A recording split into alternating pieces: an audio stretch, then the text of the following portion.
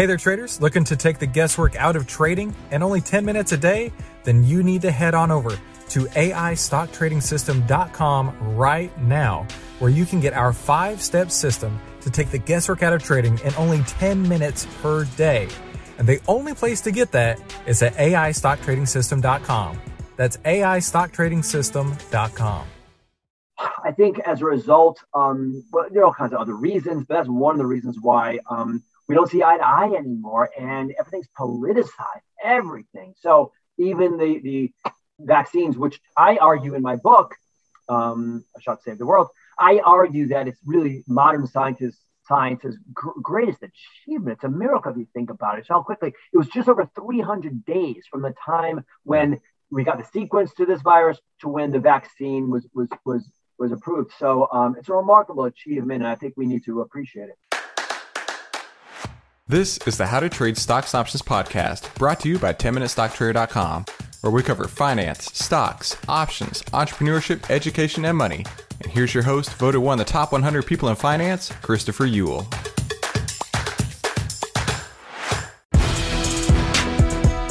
Hey there, traders. Welcome back to today's How to Trade Stocks and Options podcast. I have 3 special free gifts for you over at 10MinuteStockTrader.com. That's the Triple Stock Profits ebook you can get for free. That's a bullish power cheat sheet that you can get for free. And if that wasn't enough, at the brand new web class, How to Easily Discover Proven, Back-Tested, 100% plus winners, that is for free as well. You can get these 3 free gifts, all yours, at 10MinuteStockTrader.com. The Triple Stock Profits ebook, the free web class, and the bullish power cheat sheet. And all you got to do is go to 10MinuteStockTrader.com. Markets are people. People are predictable. Outlier can show you how to track market fear and greed with artificial intelligence on over 1,300 of the largest market cap names.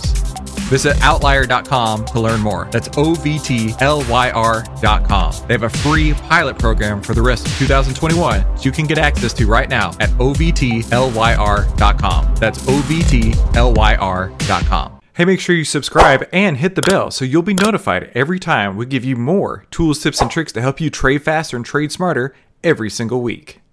Hey there, traders. Welcome back to today's How to Trade Stocks and Options podcast. Today, I have a very special guest online, somebody I'm honestly very excited to talk to, Gregory Zuckerman. Greg is the author of one of my favorite trading books ever, which I've listened and read at least 4 times at this point, The Man Who Solved the Market.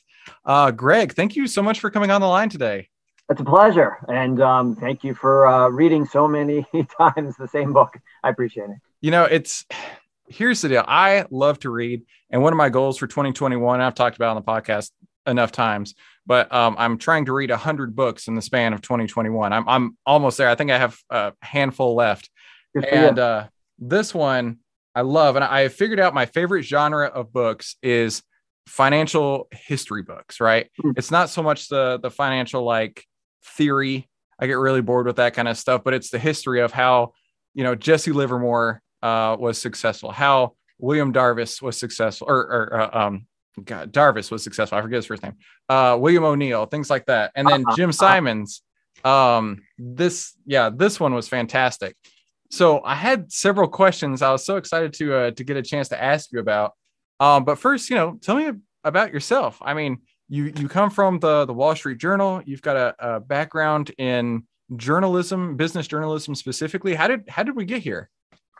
So, yes, I've been at the Wall Street Journal for 25 years, a long time to be at any one company, let alone a media company, a newspaper.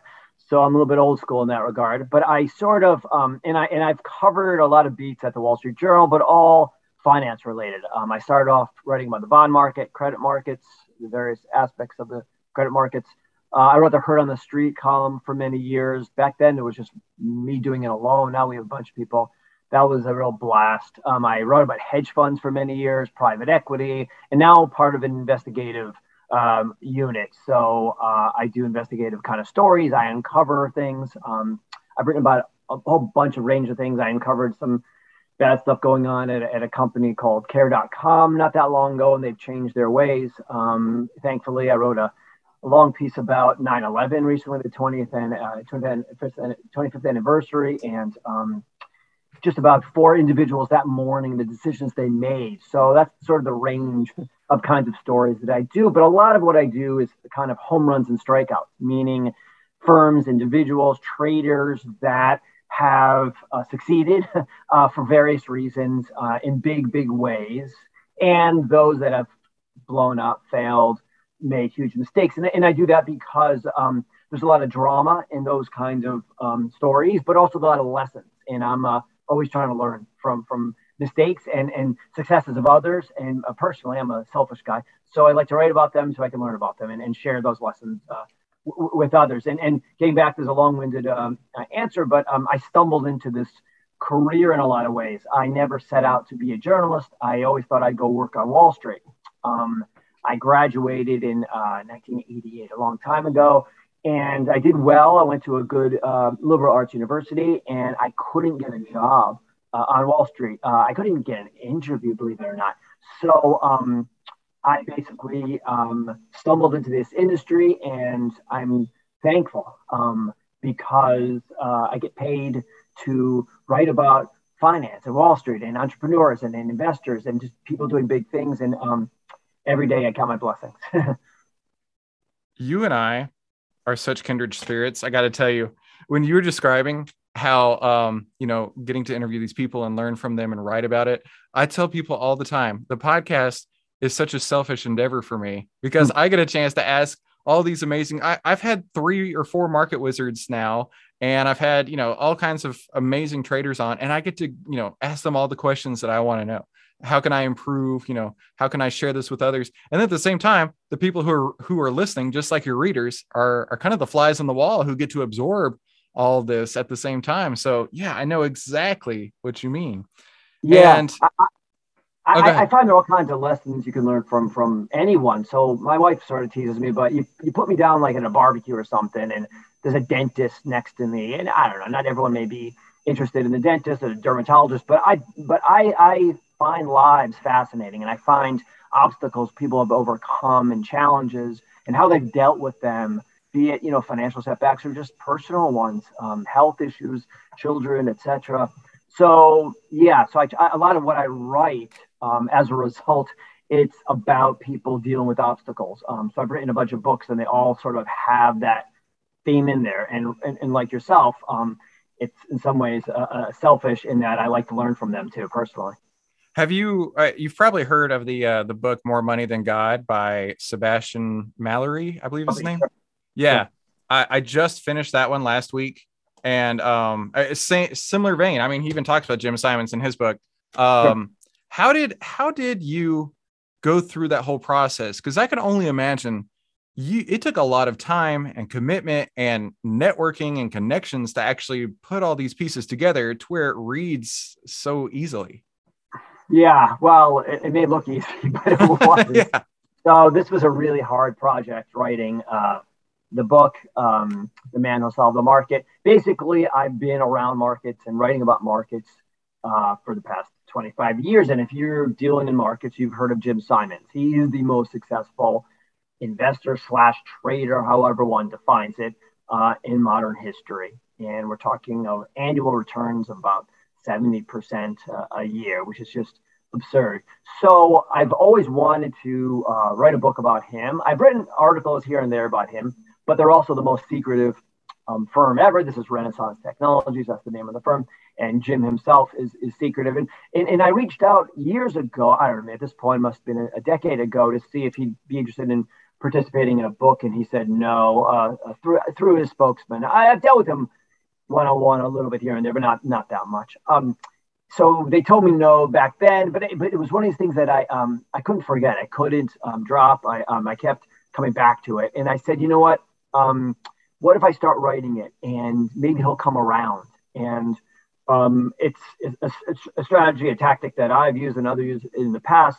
And I set out to try to kind of pierce that wall of secrecy around the firm. And frankly, I like challenges. I've been doing this for a little while, so one gets, I wouldn't say bored, but one needs a new challenge. And there was really nothing more challenging than the most secretive firm Wall Street's ever experienced. So I set out, and it's a long story. I mean, it's not a long story, but basically I I convinced him. I had to meet. I don't know if you want to hear how I got him to talk. Absolutely. Yeah, bring it. So basically, I got a meeting with him to talk about talking.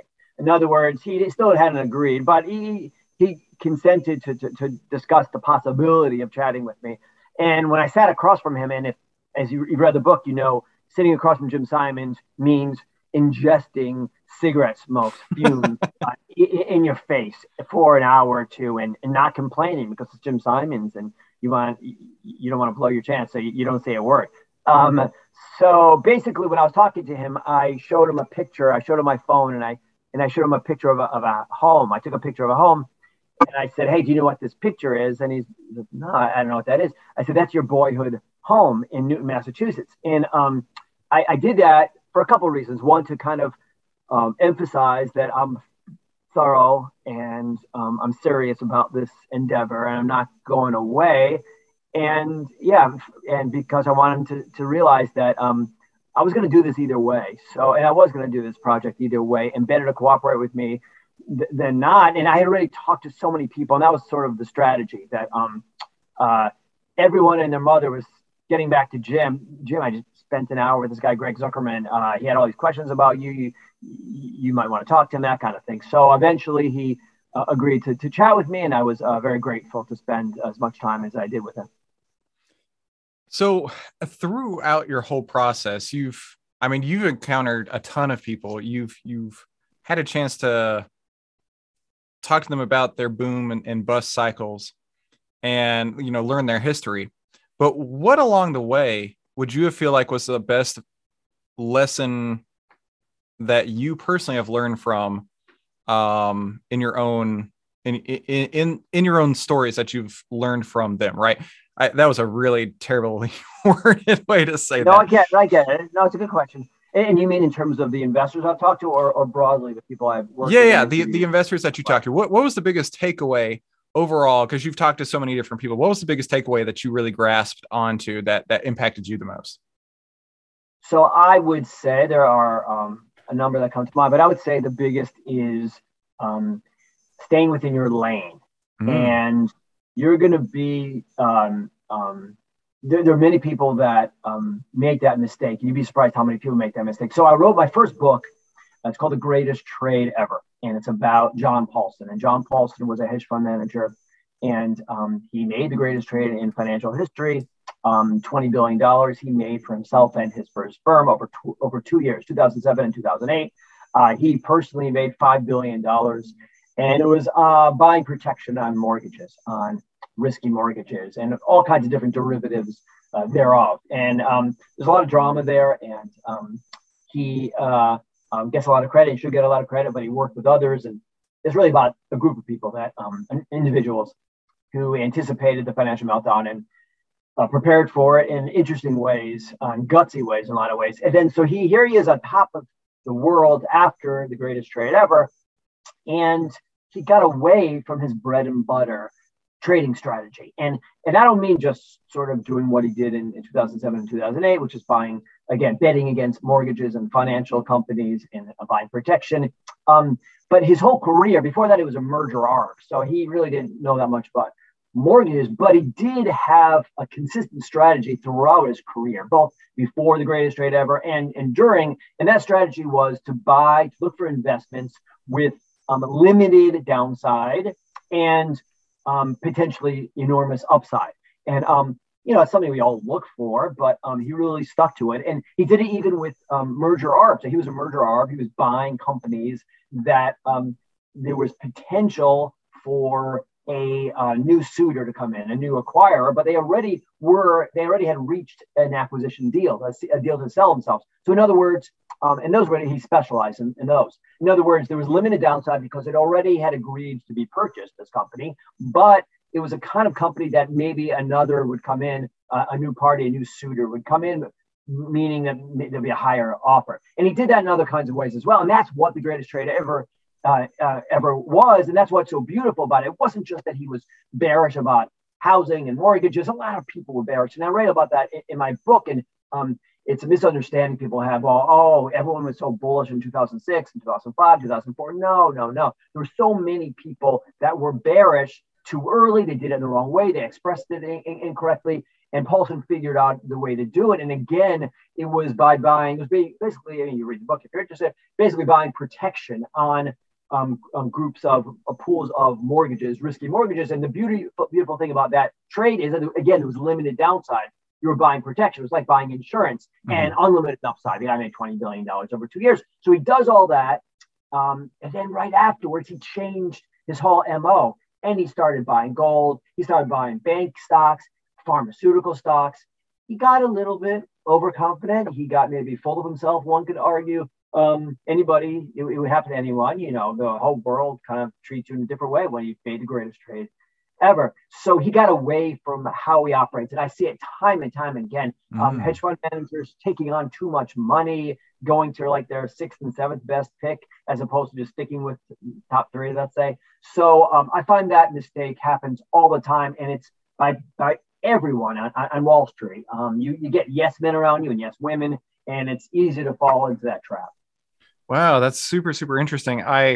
In that other book I was reading, the More Money Than God book, it also chronicled some of Paulson's legacy, I guess you could say. And there was at one point, I guess I don't know the full story. You probably know it better than me, but he was standing in front of Congress and a congressman was saying, maybe we have the wrong Paulson as Treasury Secretary or something like that. That was really funny to me. But yeah, he was referred to Henry Paulson, and John Paulson was the one who made the big trade. Yes, that chapter is based on my book, so feel free to check out the original. Are you saying that people are lifting material from you? Well, no, I wasn't lifting. He did cite me, so I appreciate that. Gotcha. All right. So tell me some of the things that's been, while you've been able to get the access that you have, what's some of the struggles that you've dealt with in getting the access and getting the information and putting it all together? Well, I write about hedge funds often, and hedge funds often don't want to speak.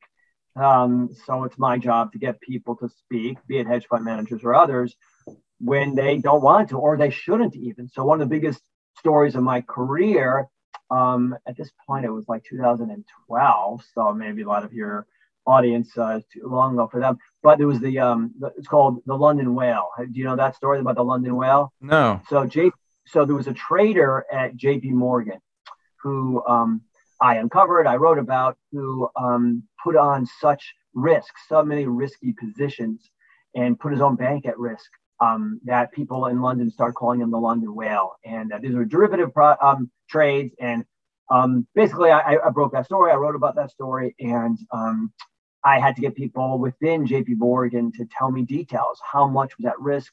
How much money the bank could lose due to this trader, and turns out his boss and his boss's boss also knew about it. So I wrote a whole bunch of stories, and yeah, no one has really incentive to open up and talk about the risks that they themselves or their group or their colleagues have embraced. And so a lot of what I do is trying to get people to open up and share and talk and be truthful, so that my audience, people, can be more knowledgeable.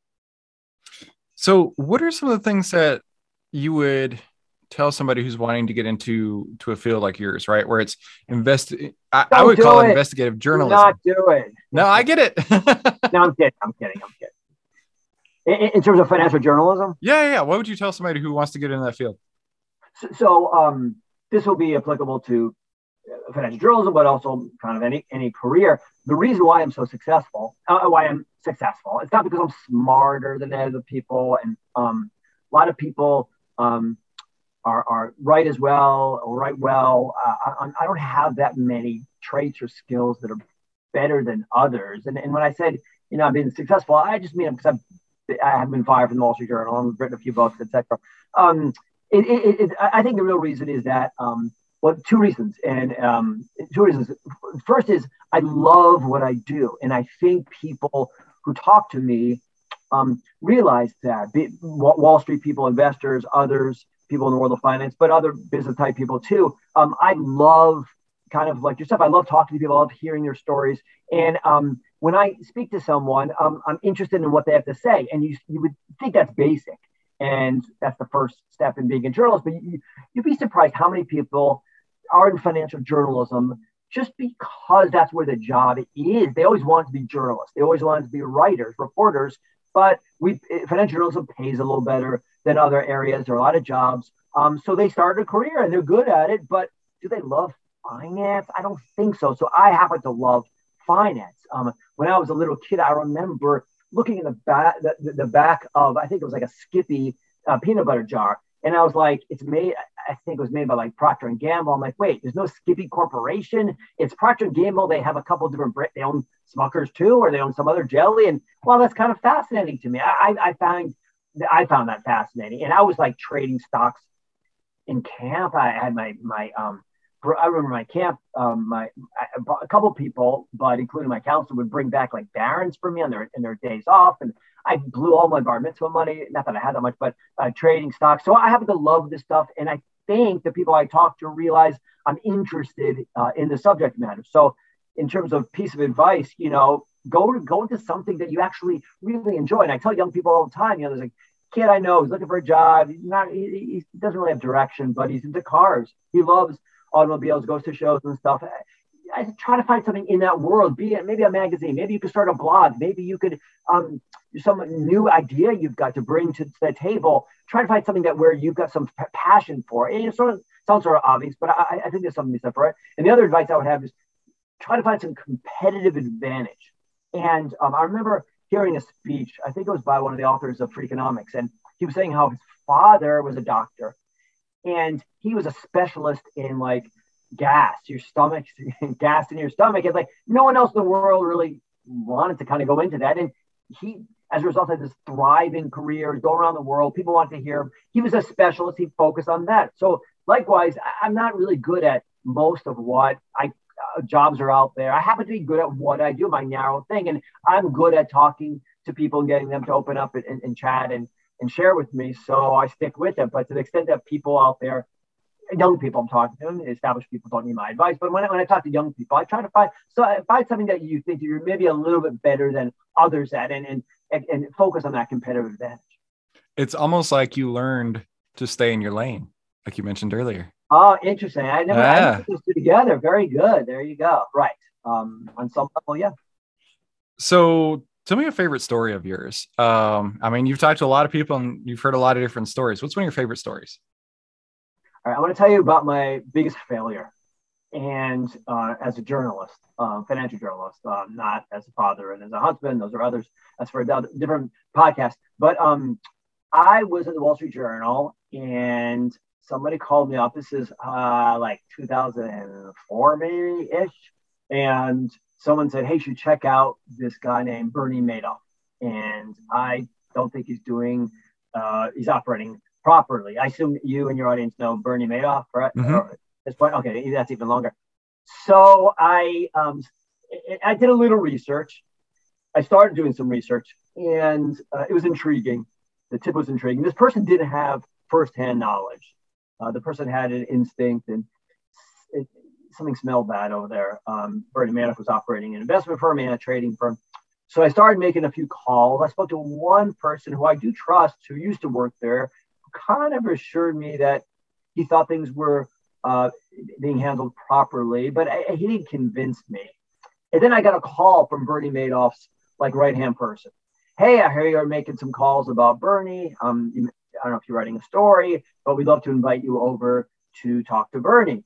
And I said, thank you for the invitation. I'll take you up on it, but I'm still doing some research and I'm not yet ready to kind of go over and talk to Bernie. Well, Bernie's a busy guy, Greg, and I'm not sure we're going to be able to offer this opportunity again. He travels a lot. And if I were you, I'd really take him up on this right now and come to us next week and come for the interview next week. And I did.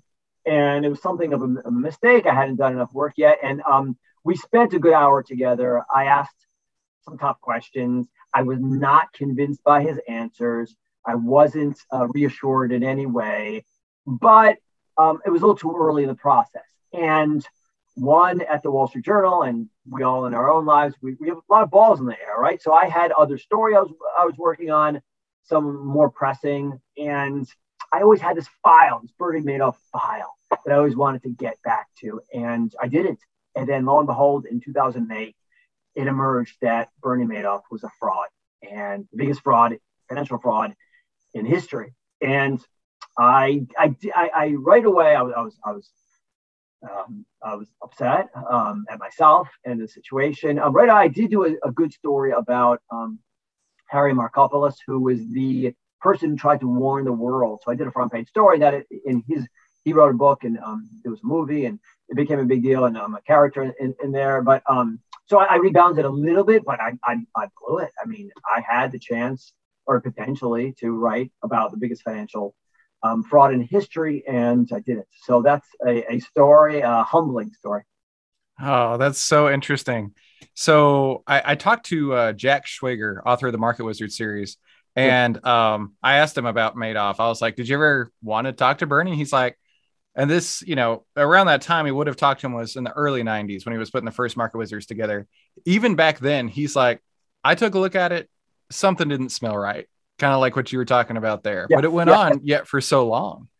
A lot of sophisticated people said the same thing. The one thing I do wonder about, and getting back to my book, The Man Who Solved the Market, Jim Simons and his colleagues invested in Madoff at one point, and they pulled their money out in a few years before because something didn't seem right. And I always wonder, like, morally, do these people have an obligation to the Goldman Sachs? The people that did either pull money out or were wary of Simons, do you have a moral obligation to tell the world, to go to the SEC, to warn others? And I'm sort of torn on that. Some of them you could argue, I've talked to them about it. They say, well, Greg, look at this guy, Harry Markopolos. He's the one who did go to the SEC and did warn people, and no one listened to him.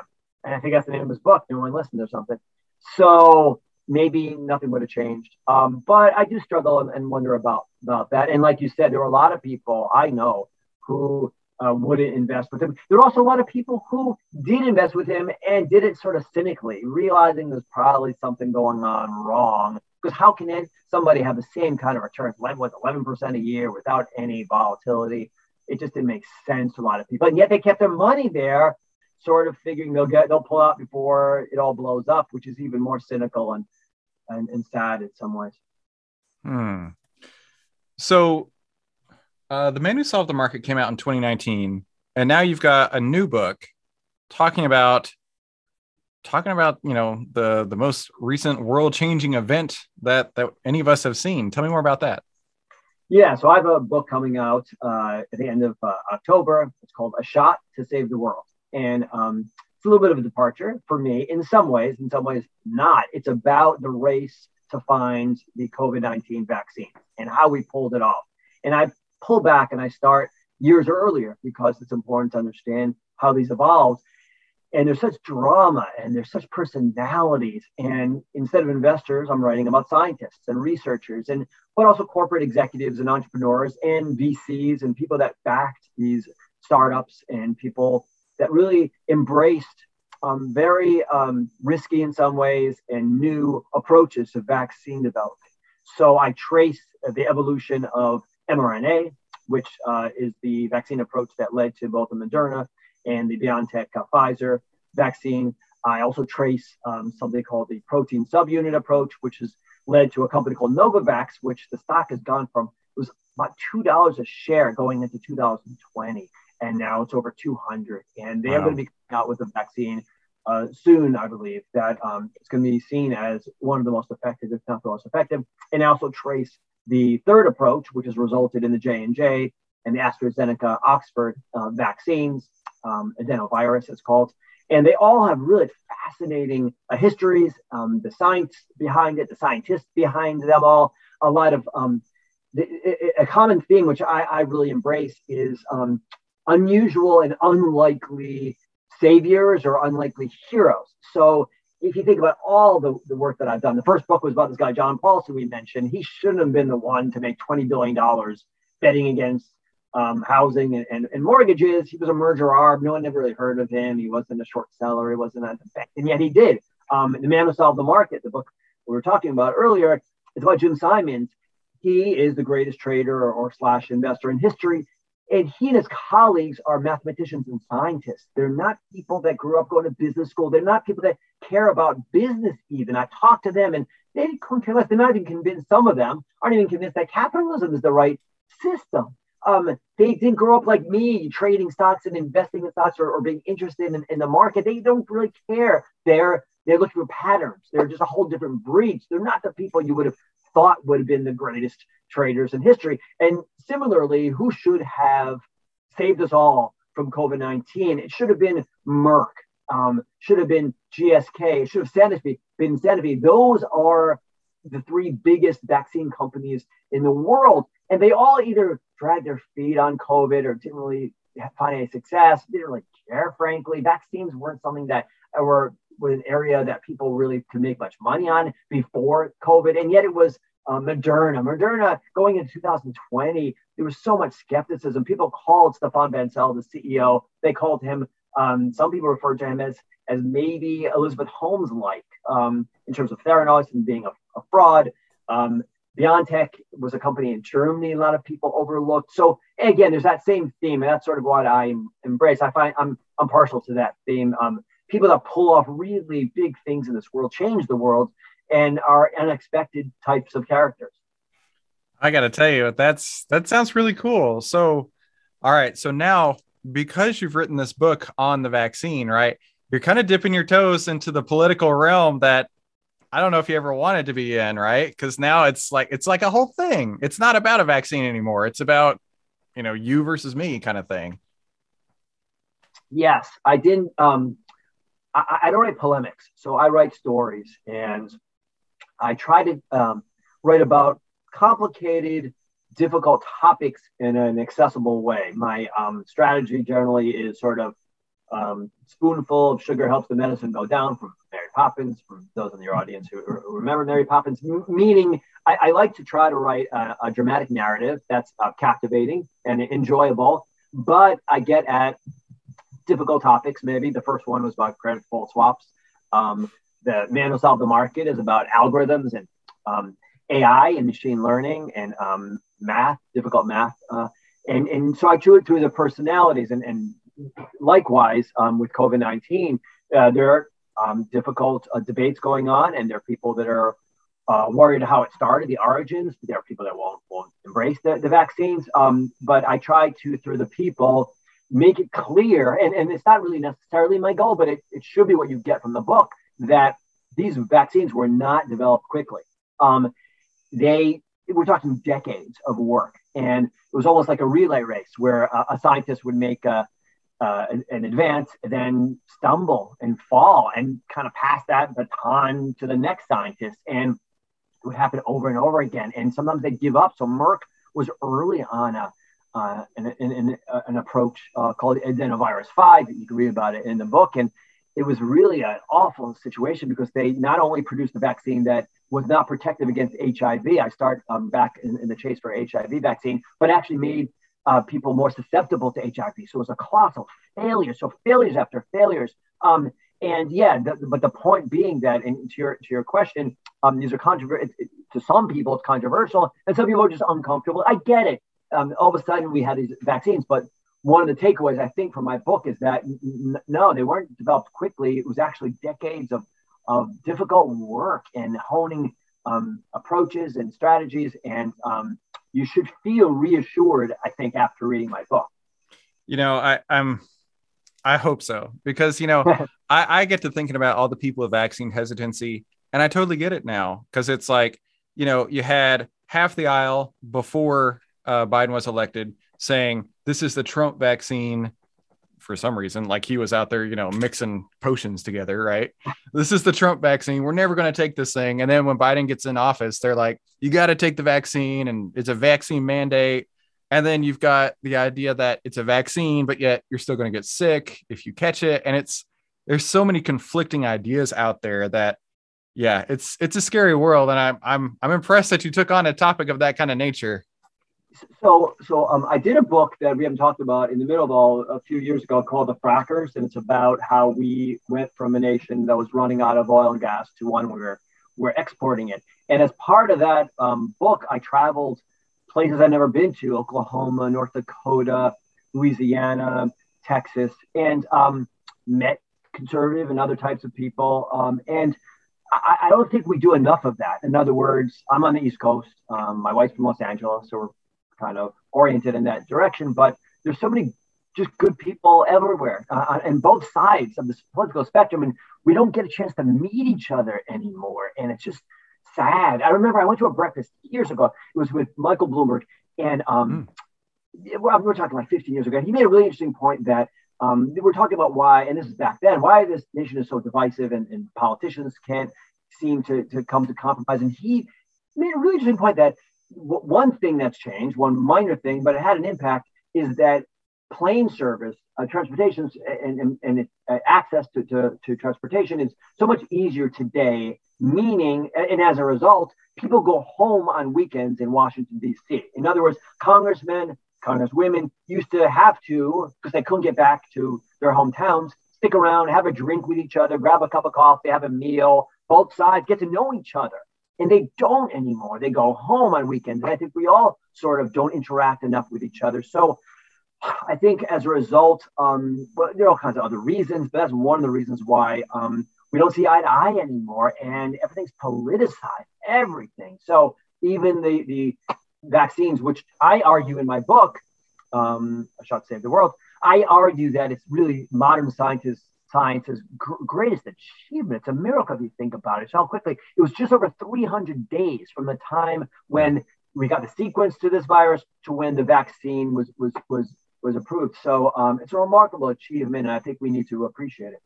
Yeah, well said. I got to tell you, I'm very interested to learn more about it. And Greg, I cannot express how grateful I am that you took the time to come on the podcast and share some of your history and your stories with us, and for all the great work that you do. Sure. Thank you for taking the time, having interest. And I would invite people to reach out to me, be it on email, I'm easy to find, or Twitter, or LinkedIn. Some of my best sources are people that were critical of things I've written, be it in books or in my articles. But they do it in a polite way. And feel free to reach out. I love constructive criticism. Hey, Greg, I read this. This was in your book or in an article. I think you missed something here. And I'm always, I'm humble enough to realize that there's a lot more I need to learn. And I'd love to know what the next big story is, and love to have some interaction with people that have interest, either have read my recent book or others. So I invite people to reach out and tell me what I got right and also what I got wrong. Greg, this has been a real pleasure. Thank you so much for coming on. And I would absolutely encourage everyone to go pick up Greg's books. I'll have them linked in the description below, and his new book that will be out in a couple of weeks from now. By the time this airs, it'll be out, The Shot to Save the World. Greg, thank you so much for coming on today. Thank you. Nice to see you. Okay, so what'd you think? That was pretty incredible, right? I have 3 special free gifts for you over at 10MinuteStockTrader.com. That's the Triple Stock Profits ebook you can get for free. That's a Bullish Power cheat sheet that you can get for free. And if that wasn't enough, at the brand new web class, How to Easily Discover Proven, Back-Tested, 100% plus winners, that is for free as well. You can get these 3 free gifts, all yours, at 10MinuteStockTrader.com. The Triple Stock Profits ebook, the free web class, and the Bullish Power cheat sheet. And all you got to do is go to 10MinuteStockTrader.com. Hey, if you like this video, let me know by leaving me a like below, and then subscribe and share it with somebody you think could use it as well. Be sure to comment below with your biggest takeaway from this episode and any suggestions you have for future episodes. And finally, make sure you watch these other videos to help you trade faster and trade smarter, and I'll see you on the next episode.